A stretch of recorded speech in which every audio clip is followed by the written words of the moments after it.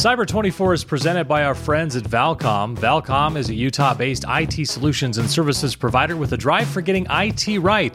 From ironclad security to computing and beyond, Valcom's 35-plus years means they have the experience and the expertise to help your business from desktop to the data center.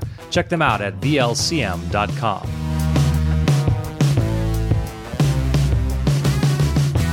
All right, welcome to the Cyber 24 podcast, the weekly pod dedicated to helping business and governmental leaders better understand the often intimidating topic of cybersecurity so you can make better decisions to keep your organization safe. My name is Marty Carpenter of 24/9.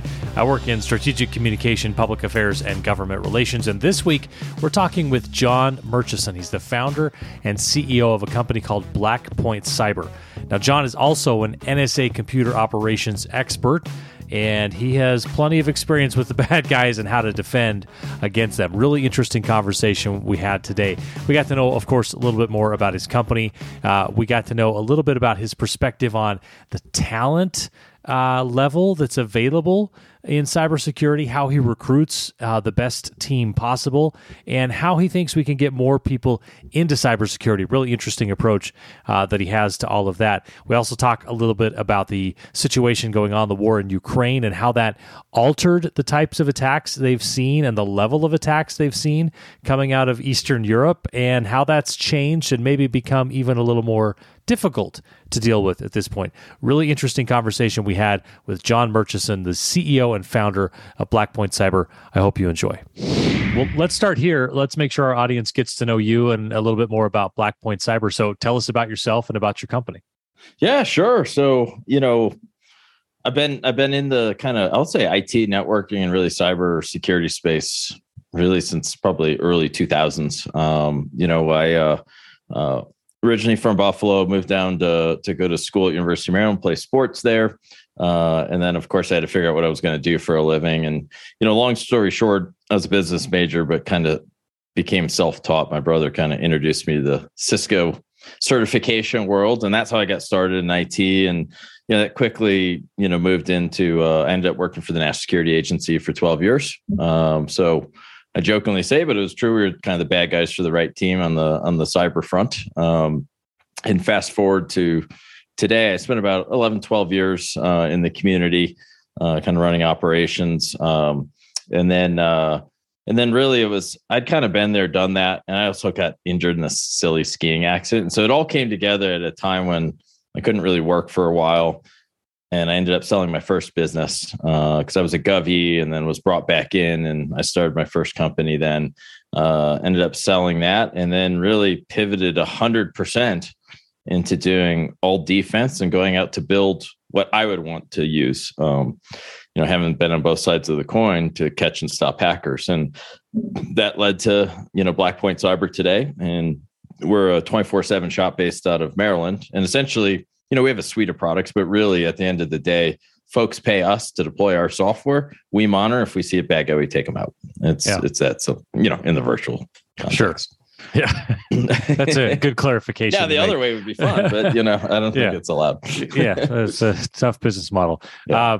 So I want to back up on one thing, because in a former life, I was a television sportscaster. And so you said you played college sports. Tell me a little bit more about that, where you played and what you played. Maybe not at the level you were at. No, I played tennis for University of Maryland. Oh, back when we were in like the ACC. Yeah, back when it made sense which conference you were in, and it wasn't just some kind of weird alignment of schools.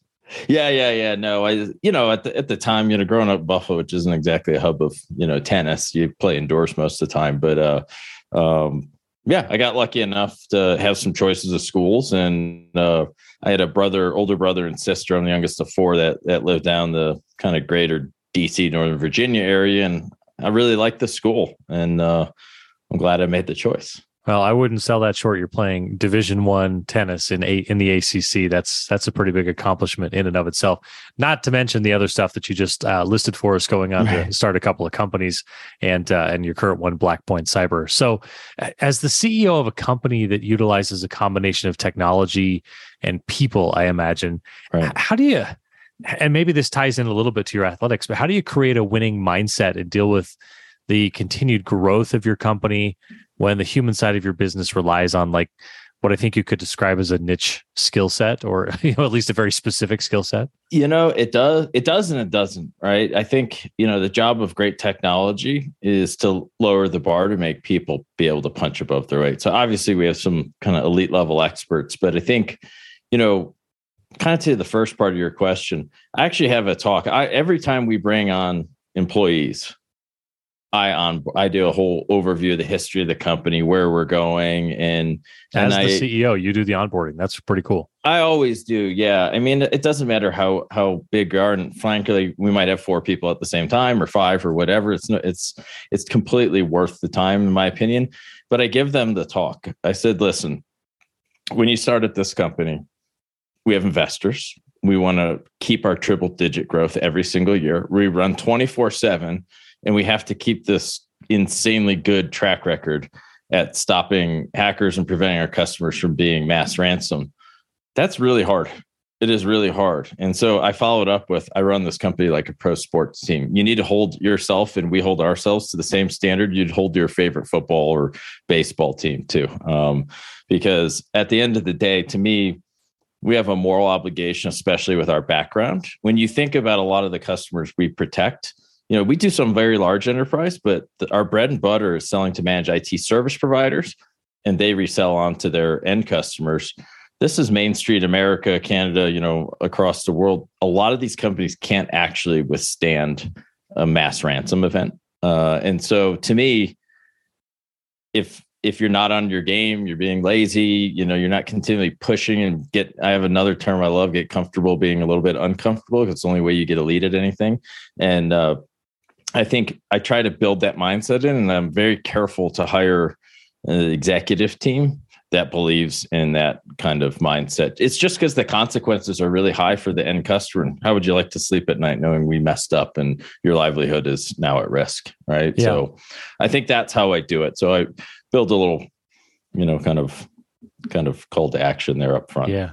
I think my follow-up question, if I were in one of those onboarding discussions with you, would be which professional sports, because some have guaranteed contracts and some don't, right? Yeah, that's right. That's probably not baseball. Yeah, if it's a football thing, I get it. Like, okay, I need to perform, otherwise I get cut, and I don't continue to get paid. There's a big difference between those two. You can't be that hardcore.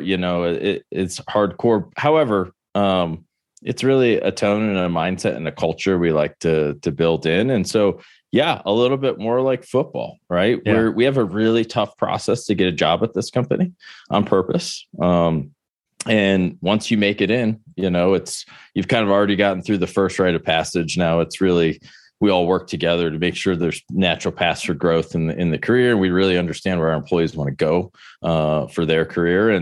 But it's also still consider the mission we have.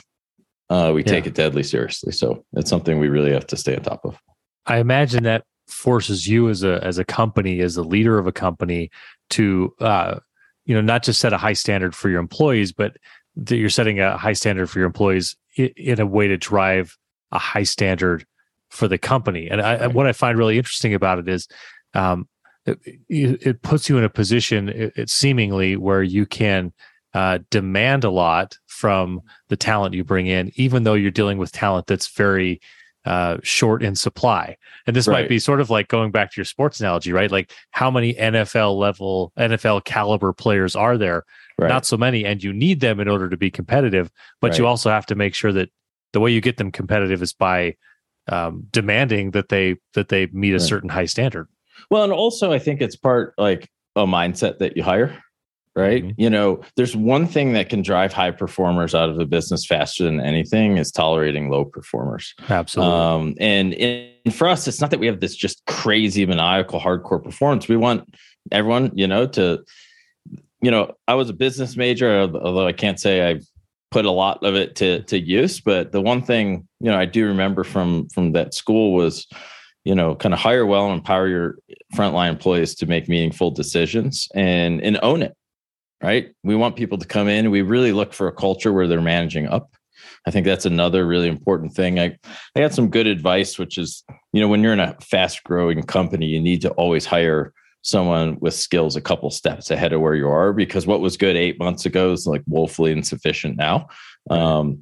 And so I think it's really just behind the right leadership team. And if you're empowered and the mission is, exciting, which I think ours is, people will work super hard because they love it. And that's kind of how I feel about it too. It's kind of, if you look in the government, there's some amazing folks in the intelligence community and the DOD and military, and it's not like you're there for the big paycheck. You know what I mean?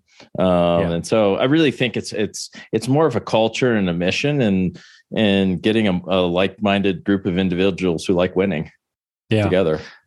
Just on this topic of the current cybersecurity talent shortage, and maybe how you go about, working within that, or how do we ultimately change that? I'm almost 45 years old now, and I'd like to say, now I can tell my kids, right, hey, look, here's an industry with a shortage of workers. That means if you can get good at it, you are on the low supply, and that will make you on the high demand side, and that's really good for you financially. I don't know that I would have been smart enough to do that at 22, 24 years old. And my evidence in that is I'm a white guy who went into television sports where I was a dime a dozen and got paid as a dime a dozen kind of guy. Right. So I just wonder, like, what's your take on how do we combat this shortage, maybe industry wide, or maybe more specifically, just like, how do you deal with a general talent shortage? Well, maybe I'll address both points, right? Because I did have this conversation with some pretty senior government officials, and we do have a huge skills shortage. In fact, I would argue we have more of a fundamentals shortage. This might be controversial or not sound great, but what we have found, we rarely hire folks with cybersecurity degrees. And it's because, in my opinion, there's kind of a couple tracks in cybersecurity, right? I'm going to be the guy making tooling to catch and stop hackers, or I'm going to be the person that uses these various tools to catch and stop hackers. Same thing's true on the offensive side. The best guys at making the tooling, software engineers.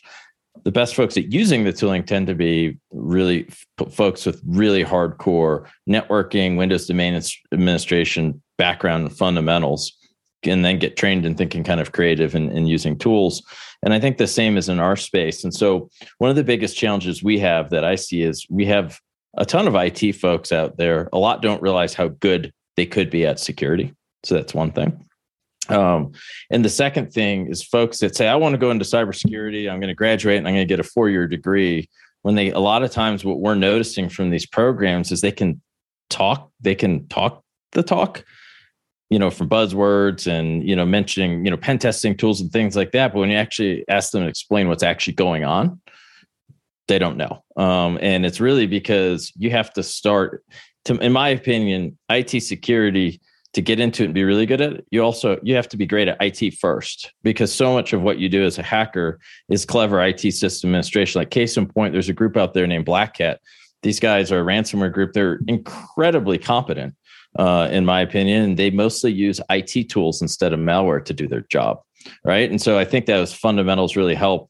At a national level, I think we had this. This is the analogy I have. Before the internet, businesses were reliant on plumbing, electricity, HVAC, and we created an amazing public school trades program where you could choose. I want to go the trades path. I want to go and you start as really like a journeyman, and you move your way up to being a master and whatever it is. I would say IT security, in my opinion, and frankly, IT is more closely aligned with trades, or like a doctor where you go through a residency and professionalize and you get hands-on training. And I think that is something we have to do as a country and make that a really viable path if you're going to actually fill the skills gap, because we had to do it before, with our kind of core utilities. And I think, the internet and networking is now a core utility of our economy. And so we need to invest in it in the same way.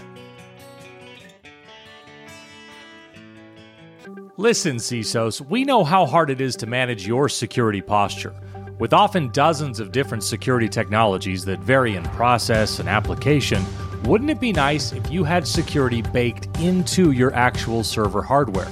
HPE's Gen 10 servers offer exactly that.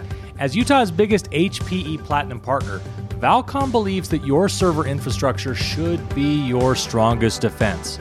Protect your enterprise with innovations in firmware protection. malware detection, and firmware recovery right down to the silicone. Learn more about the servers that transform your business at vlcm.com/gen10. That's vlcm.com/gen10. Over $12 billion have been lost to spear phishing and account takeover. Target attacks carry no malicious payload and are able to bypass email gateways. Barracuda Sentinel uses AI to outsmart the attackers and protect your business and data. With Barracuda Sentinel, you can block threats that are already in your inbox, not just the incoming ones. You can stay a step ahead of attackers with AI-based threat detection, and you can stop wasting time managing static security rules with this silent zero administration tool. Check out vlcmtech.com/barracuda-sentinel to find out how you can save your company from a hacker's $12 billion business. That's vlcmtech.com/barracuda-sentinel.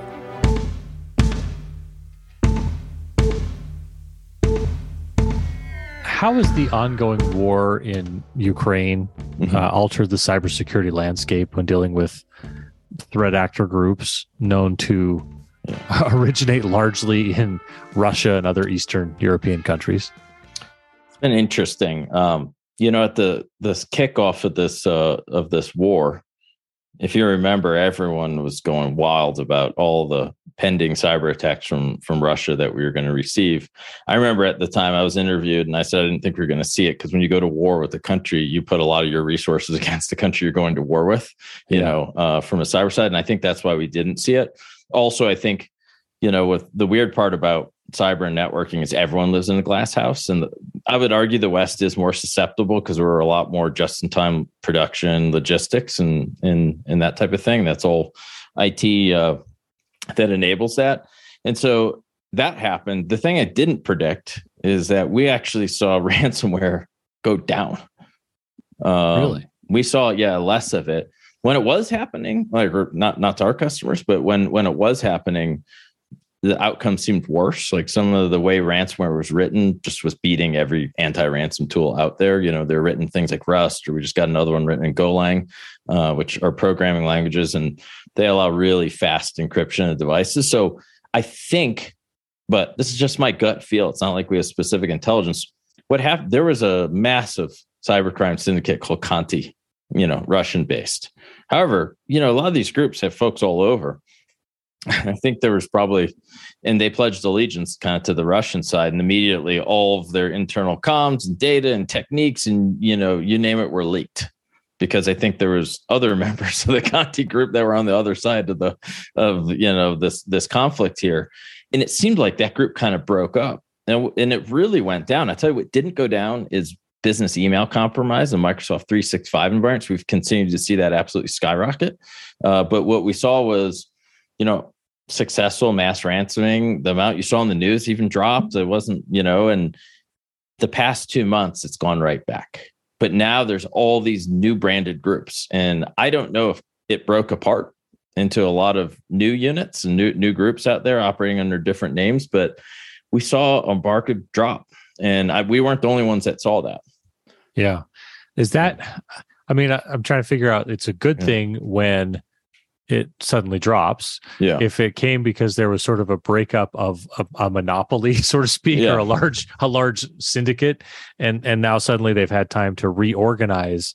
I presume that it's good when it drops, but if they've reorganized and it takes everyone a while to figure out who the players are and where the pieces are on the chessboard, that's actually a worse situation than sort of the devil you knew beforehand. Yeah. What's interesting is, Marty, like, once you land in a network, if you're catching a hacker because one of your automated tools said, hey, we saw your machine about to get ransomed, or it was starting to get encrypted and we stopped it, you missed the 10 steps prior. And those 10 steps prior pretty much are the same with just slight nuances. And they have been for the past 12 plus years, whether it's nation state or criminal group or whatever. You still have to figure out where you are in network. You still have to test your creds. You're mostly leveraging privileged credentials and kind of live off the land techniques to move around. And so I would say it hasn't really changed the response operations, that we've done. It's just the groups are different, and some of their tooling is a little bit different. So you do have to have, I think, a little bit. And what I've also noticed is the groups that we're dealing with now, like, they're better. Like, the other ones seem to be following a script, and if they went into one little roadblock, it was like they moved on. But now we're watching. We'll have successful responses multiple times, and they keep coming back to keep trying. And that didn't used to happen. That was always more of a hallmark nation state play, because, a nation state's distinctly different. That if they want to infiltrate your org, let's say for data, someone every single day wakes up and they have that target. It doesn't change, right? You're going to keep going until you win, right. or you get some sort of progress. And I think that's the only thing I've noticed. I've been, I hate to say it this way, but I've been kind of impressed with the level of skill these groups are bringing. Yeah. Impressed with the level of skill they're bringing, meaning, hey, they're more tenacious. They're able to, they're more tenacious. They're running more creative. Of a run play option instead of just here's the play, right? Yeah. They can call audibles in the middle of an operation, which is like really interesting. And I watched it firsthand at 3 a.m. with a particular threat actor group. I just happened to be up, and I saw our SOC escalating, to tier 3, and I hopped on, and we went through this whole response, and it was successful, but I watched them change tactics, and I was impressed at that. Like, they had clearly a lot of time on the keys, whoever this was. Yeah. But that's a concern then going forward, right? Like, it's always tough to be in the defensive position, because you have to be right 100% of the time, and the offense only has to be right the one time, right? Right. But now, if they're getting better at it, they're more, like I said, more tenacious, or they're calling audibles as they go, that makes playing defense that much more difficult. So is it still the same fundamental approach, or how do you evolve to match the evolution? So I would say still fundamentals with some more pointed kind of threat intelligence, and just more the tooling that the adversary is using. So that's where you kind of want to, the fundamentals don't change. And that's true in the really, you're in sports, that, like, the fundamental, I mean, you could have some shifts that are more an evolution of technique over time, like, you see it in the sport I play, tennis, like, a lot of the traditional way has changed a little bit, but a lot of the fundamentals still really apply. I would say that's the same in our game. I think what I'm watching, it just requires, if you're doing defense, like, you have to, the days of trying to gobble up terabytes of logs and put it in a seam and try and catch and stop a hacker. Well, one, I don't think it ever worked very well, but 2, it's just proving over and over to not work very well at this point. So I think when you need highly targeted info, you need to focus on the common techniques that you see in every breach. People get way overly focused on catching malware, and malware, is always going to be a cat or mouse game. Or, like in the case of the Black Cat group, they use free trials of IT tools to do their spreading and their command and control. So it beats all the automated tools that are more focused on malware. So you need, in elite defense, for cyber, you need best in breed tools trying to catch malware. Okay, so that's one. That's actually only 14% of our responses when those tools are involved, right?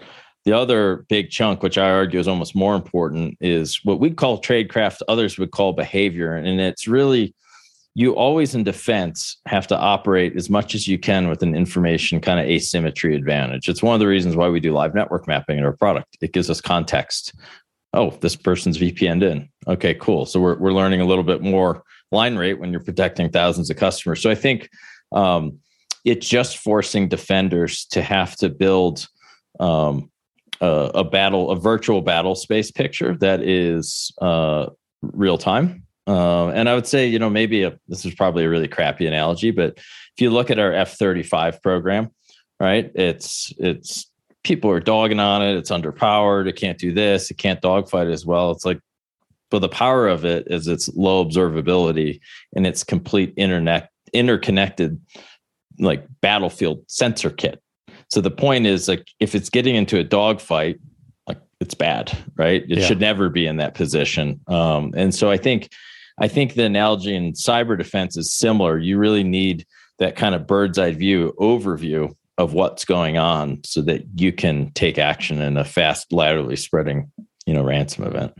Great example, by the way, on the F-35, because we're recording this just north of Salt Lake City and just south of Hill Air Force Base. So we see the F-35s all the time. That's pretty cool. We're one of the Air Force bases that switch from the F-16 to the F-35. So we see them all the time. And I always say they're much quieter until they get turned around, until the back end is in front of you. And then they're really really much loud. louder than the F-16s. But so anyway, interesting you'd pick that one for our, primarily Utah audience, very familiar with the F-35s. So we talk about its process, and it's sort of back to the fundamentals. I'm going to guess then that you're still a proponent of some of those fundamentals, like companies performing regular penetration tests and vulnerability assessments, making sure that your weakest link is still pretty well informed about not clicking on stupid emails, things like that. Would I be correct in assuming that? And before kind of going into the specific things, what we like to, and we didn't really come up with this, we might have just enhanced it a little bit to be a little bit more relatable. NIST has these kind of 4 or 5 core pillars of cybersecurity. And I really believe in them, and we renamed them a little bit, but it goes as follows. You need some sort of technology to allow you to identify your assets, what operating system they're running, and if they're running vulnerable services. That's your kind of, otherwise you don't know what you're protecting. So that's layer 1. That's 1. RMM tools help with this. Vulnerability scanning helps with this. And when you have to prioritize, it's external vulnerability scanning is what you need to prioritize in our experience. The second, NIST calls it protect. I renamed it to hardening. The second core pillar of good security is reducing your attack surface, right? And you want to always make an adversary increase their dwell time because the longer they're trying for success, the more observable they are. So if you think of this in traditional military, right, you want to slow down an advancing enemy. You're watching the Wagner Group do this, attempt to do this in Ukraine by putting all these kind of concrete pyramids up.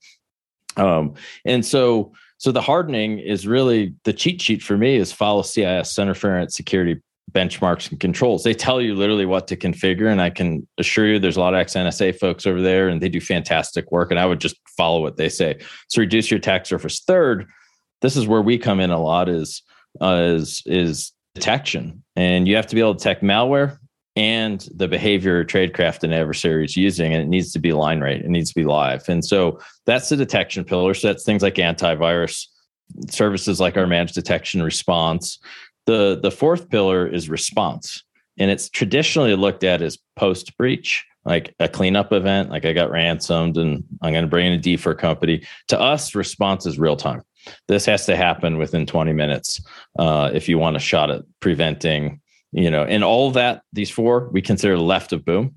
Right of boom would be kind of your recovery, cyber insurance, tabletop exercises. If all of that went wrong, but the whole goal is if you're unlucky and you get to a need to do recovery, all these other fundamentals of at least are allowing you to recover, to stay alive and fight for another day, right? So I think that's kind of how we look at it. And then you have nuance on top of that. Like, for example, pen testing, I would say it's good and bad, right? A lot of times pen testing, when you hire someone to come in, there's too many rules of engagement and they skip, I would argue, the hardest phases for a hacker, which is gaining initial access. So a lot of times you double click the pen testing tools for them or click the email and they're off to the races. So I would argue, like, don't put many rules of engagement.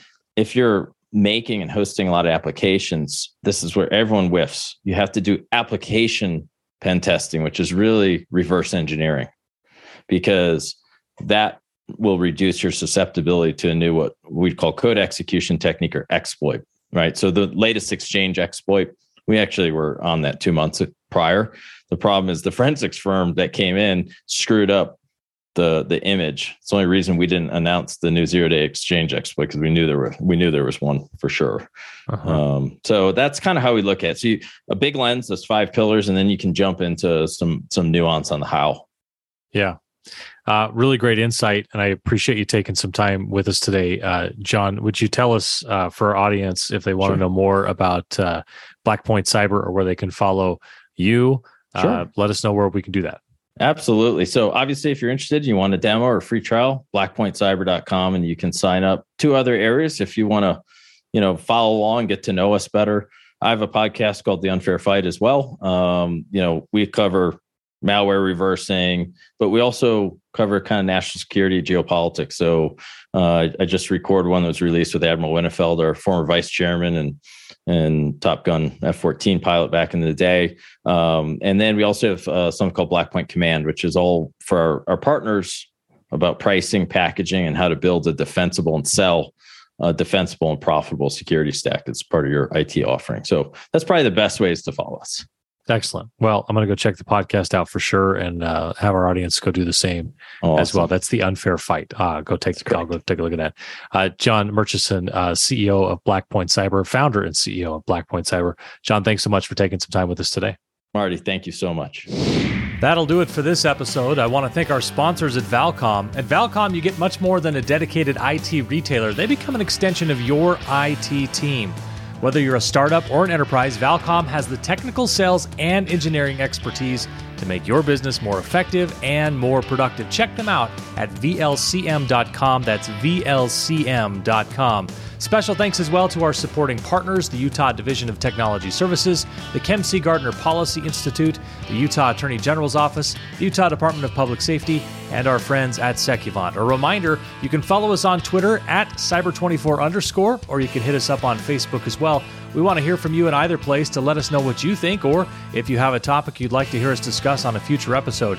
You can also rate and review the podcast on Apple Podcasts. We love those 5-star ratings. Thanks, everyone. Have a great week and stay safe online.